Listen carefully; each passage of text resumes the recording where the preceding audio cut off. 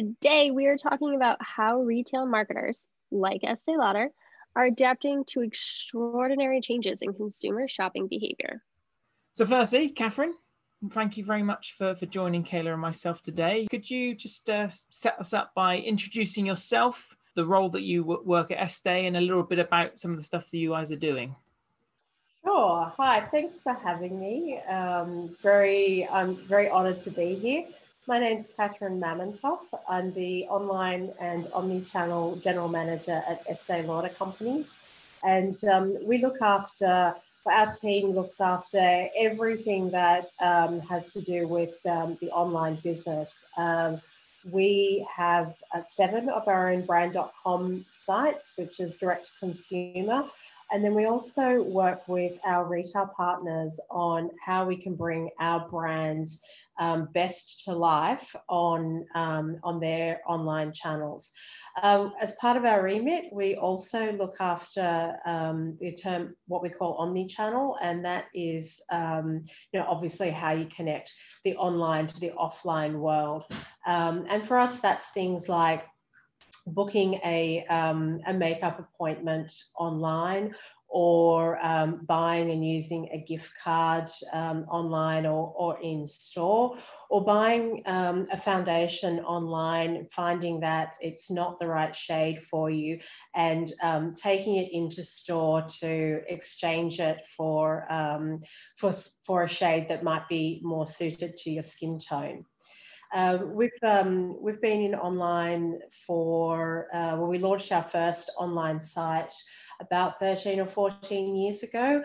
And our company, Estee Lauder Companies, actually the first beauty brand to launch an online business in the beauty industry some 20 odd years ago. So we like to kind of call ourselves digital pioneers in our industry. And we like to think that we've got a lot of background, a lot of learnings on how to take cosmetics and skincare and hair care to consumers in the online space. Could you describe to us a little bit about the omni-channel approach that Estee has sort of been pioneering, and yes, certainly from what you're doing today and where you've taken it? Sure. Well, I think when Estee Lauder launched online globally 20-something years ago, people thought we were mad. Like, nobody is going to buy makeup online. I mean, why would somebody buy lipstick that they hadn't swatched on their hands or tried on? But Clinique was launched first, and then the other brands followed, and lo and behold, people were buying lipsticks online. And then people said, nobody's going to buy foundation online. Foundation's such a personalized product. You need to have an expert try it on your skin and match you to the most relevant color to your skin tone. So nobody's going to buy that online. But guess what? They did. Initially it was about replenishment. People would go in store for that in-store service element, but then they would come and replenish their products online. But we've seen that really change, and online, it's our flagship store, and we're using it to really recruit new customers as well as service our loyal customers. And I think what we've seen, especially over the last 3 to 5 years, is social media has really changed the industry as well, in a huge way. Instagram has really exploded the makeup category online. I mean, my Instagram feed, it's probably because that's who I'm following, but it's full of makeup tutorials and people really expressing themselves as artists using makeup. And it's also meant that that platform has really helped a lot of indie makeup brands develop a a large customer base in a world where prior to platforms like Instagram, it would be very, very difficult for those smaller indie brands to gain a foothold in what was quite a traditional industry prior. And then within our business previously, we were quite siloed in the past. You have your bricks and mortar business and you have your online business. And, our business has been around for many, many, many years. And we're very used to selling a lot to a few retailers, moving a lot of product to just a couple of retailers. And then when we moved to online, we really had to change that model completely, because now we're selling lots of little items to many thousands of consumers. And online was sort of set up as a kind of a separate business to the traditional business in Estee Lauder. And we did that deliberately to really help the online business flourish and, not get stuck in the ways that we always did things within the traditional part of the business.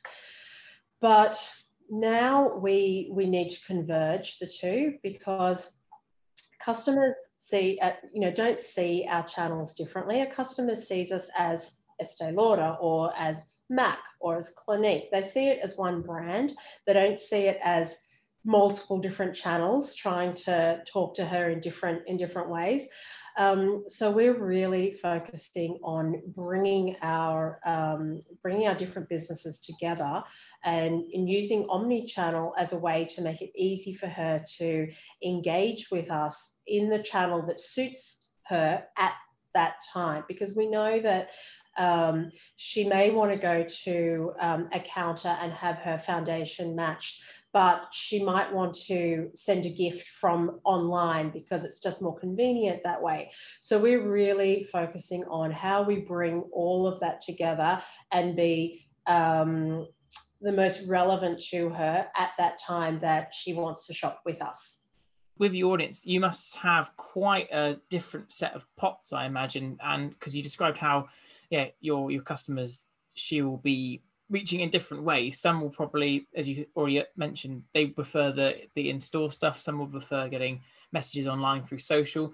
You make a big effort of trying to cater for all of these different needs. I think the most important lesson that I've learned over the last few years, particularly as I've been focused more on how we bring the channels together and reimagine the shopping experience, is to really keep an open mind and think about what's right for the customer over and above what's right for us as the retailer.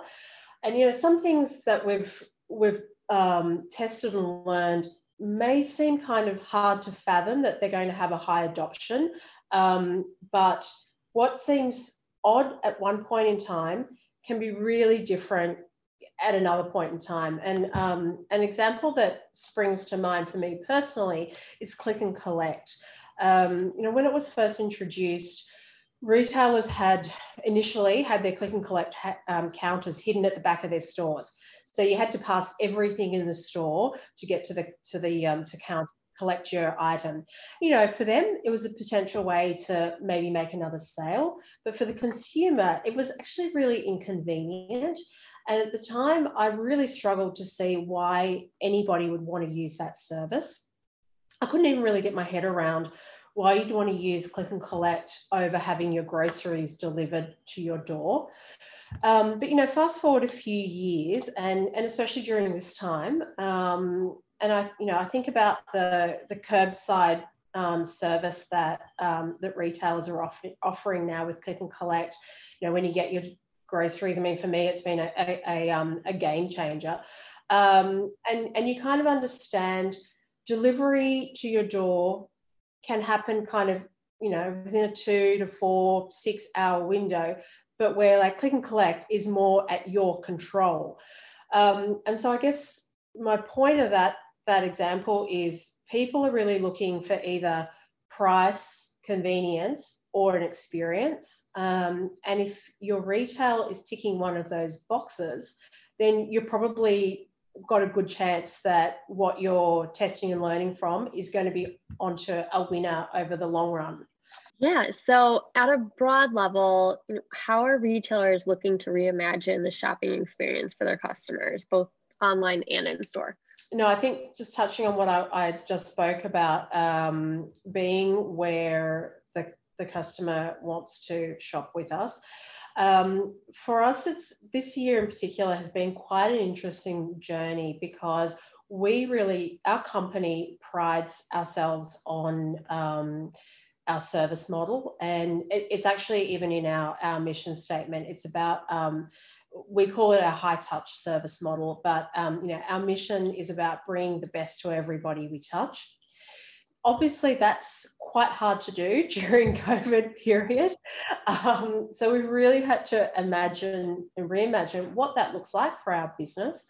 And in particularly this year, we've had to pivot very, very quickly on how do we bring the best to everyone we touch without actually touching them. And particularly for me in online, we're obsessed with how do we bring that in-store experience into a digital format.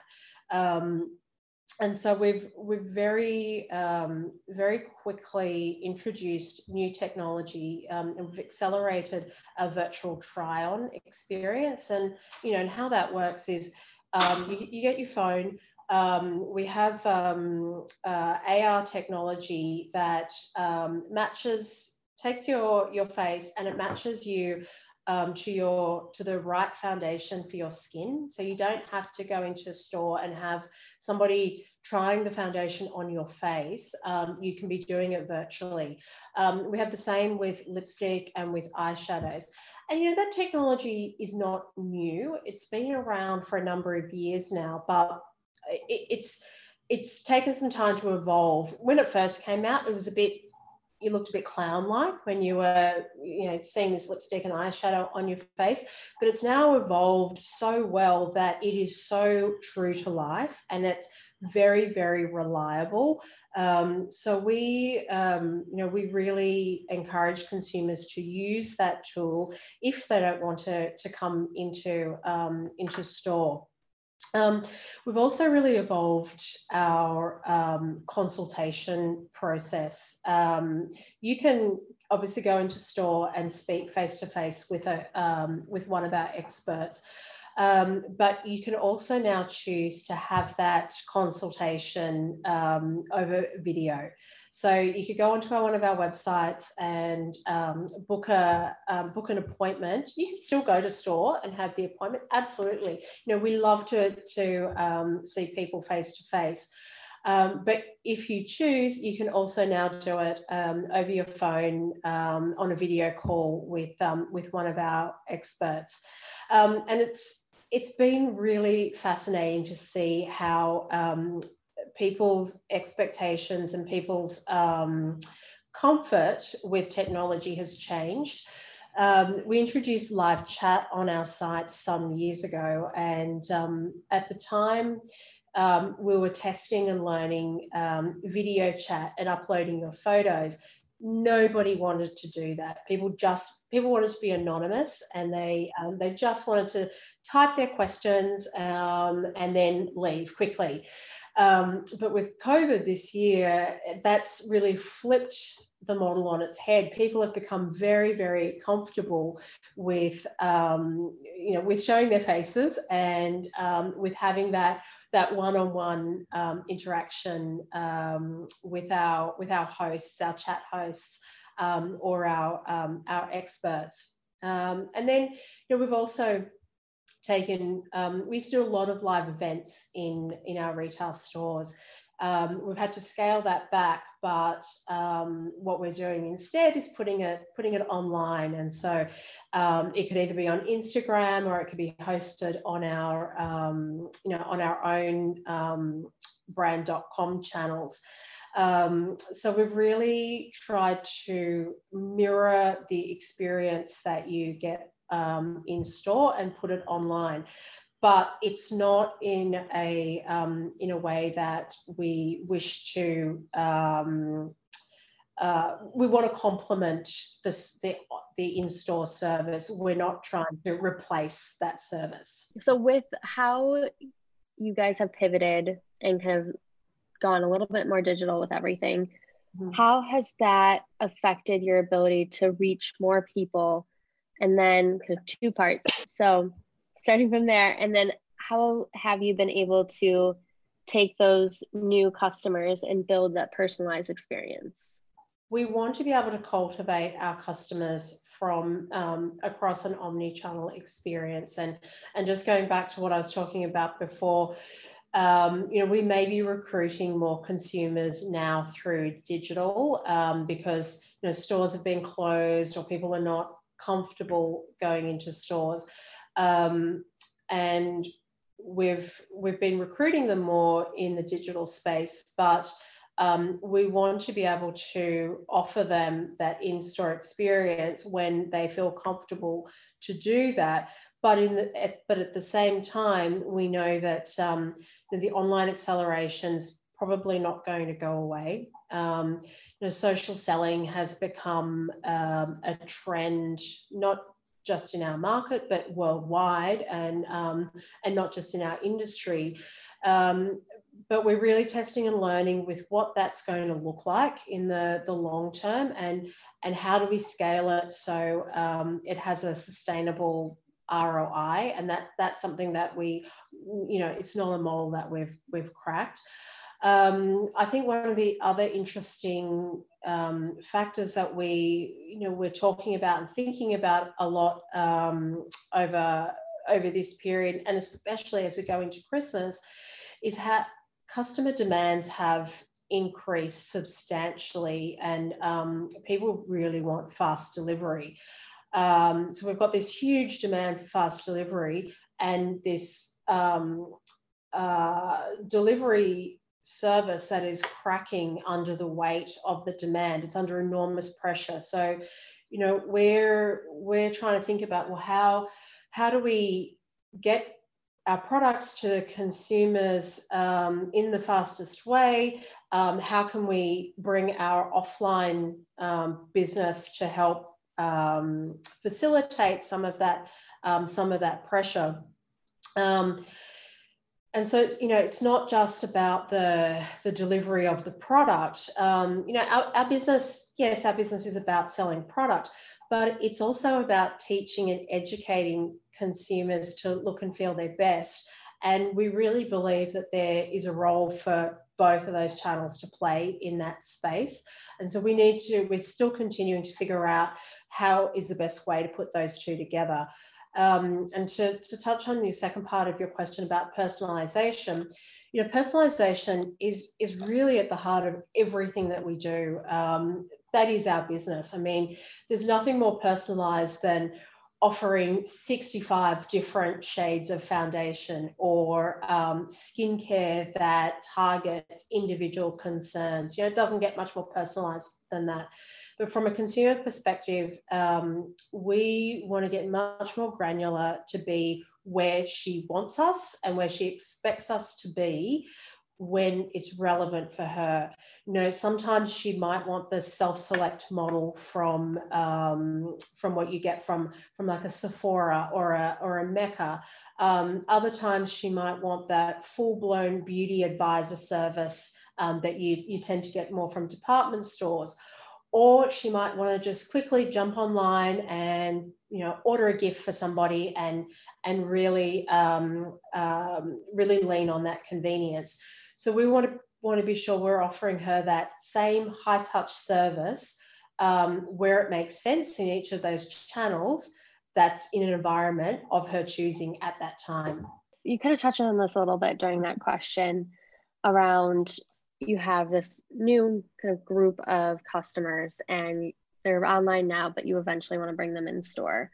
And so I'm curious, are you guys building an approach around this new persona or group of customers and changing up how you communicate with them versus how you've communicated with your traditional customers?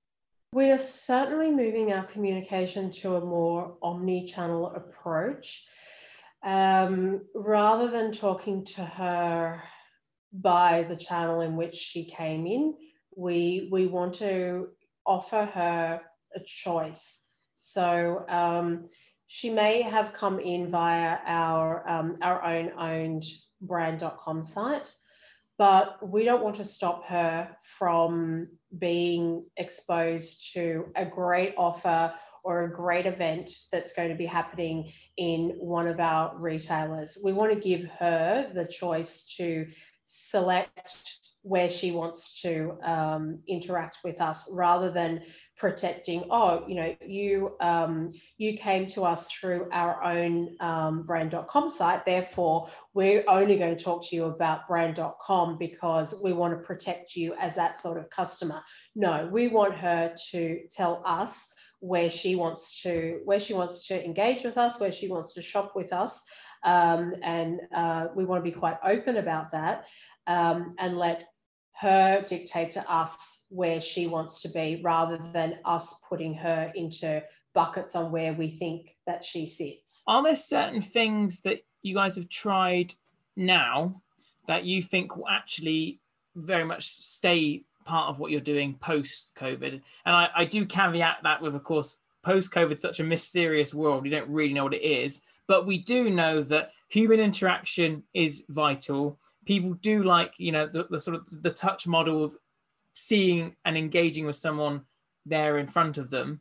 And the stores that you guys have and the displays and the way that works is very important to people. And that's not going away. Absolutely, our customer care team. You know, we had a smaller customer care team prior to COVID, and they tended to look after queries like, where's my order? How do I check out? They tended to be much more technical questions that they were receiving from consumers. This COVID period has really, it's turned them actually into beauty advisors. They're now taking questions like, you know, what shade of foundation should I buy? What's the difference between moisturizer for dry skin and oily skin? Which one should I choose?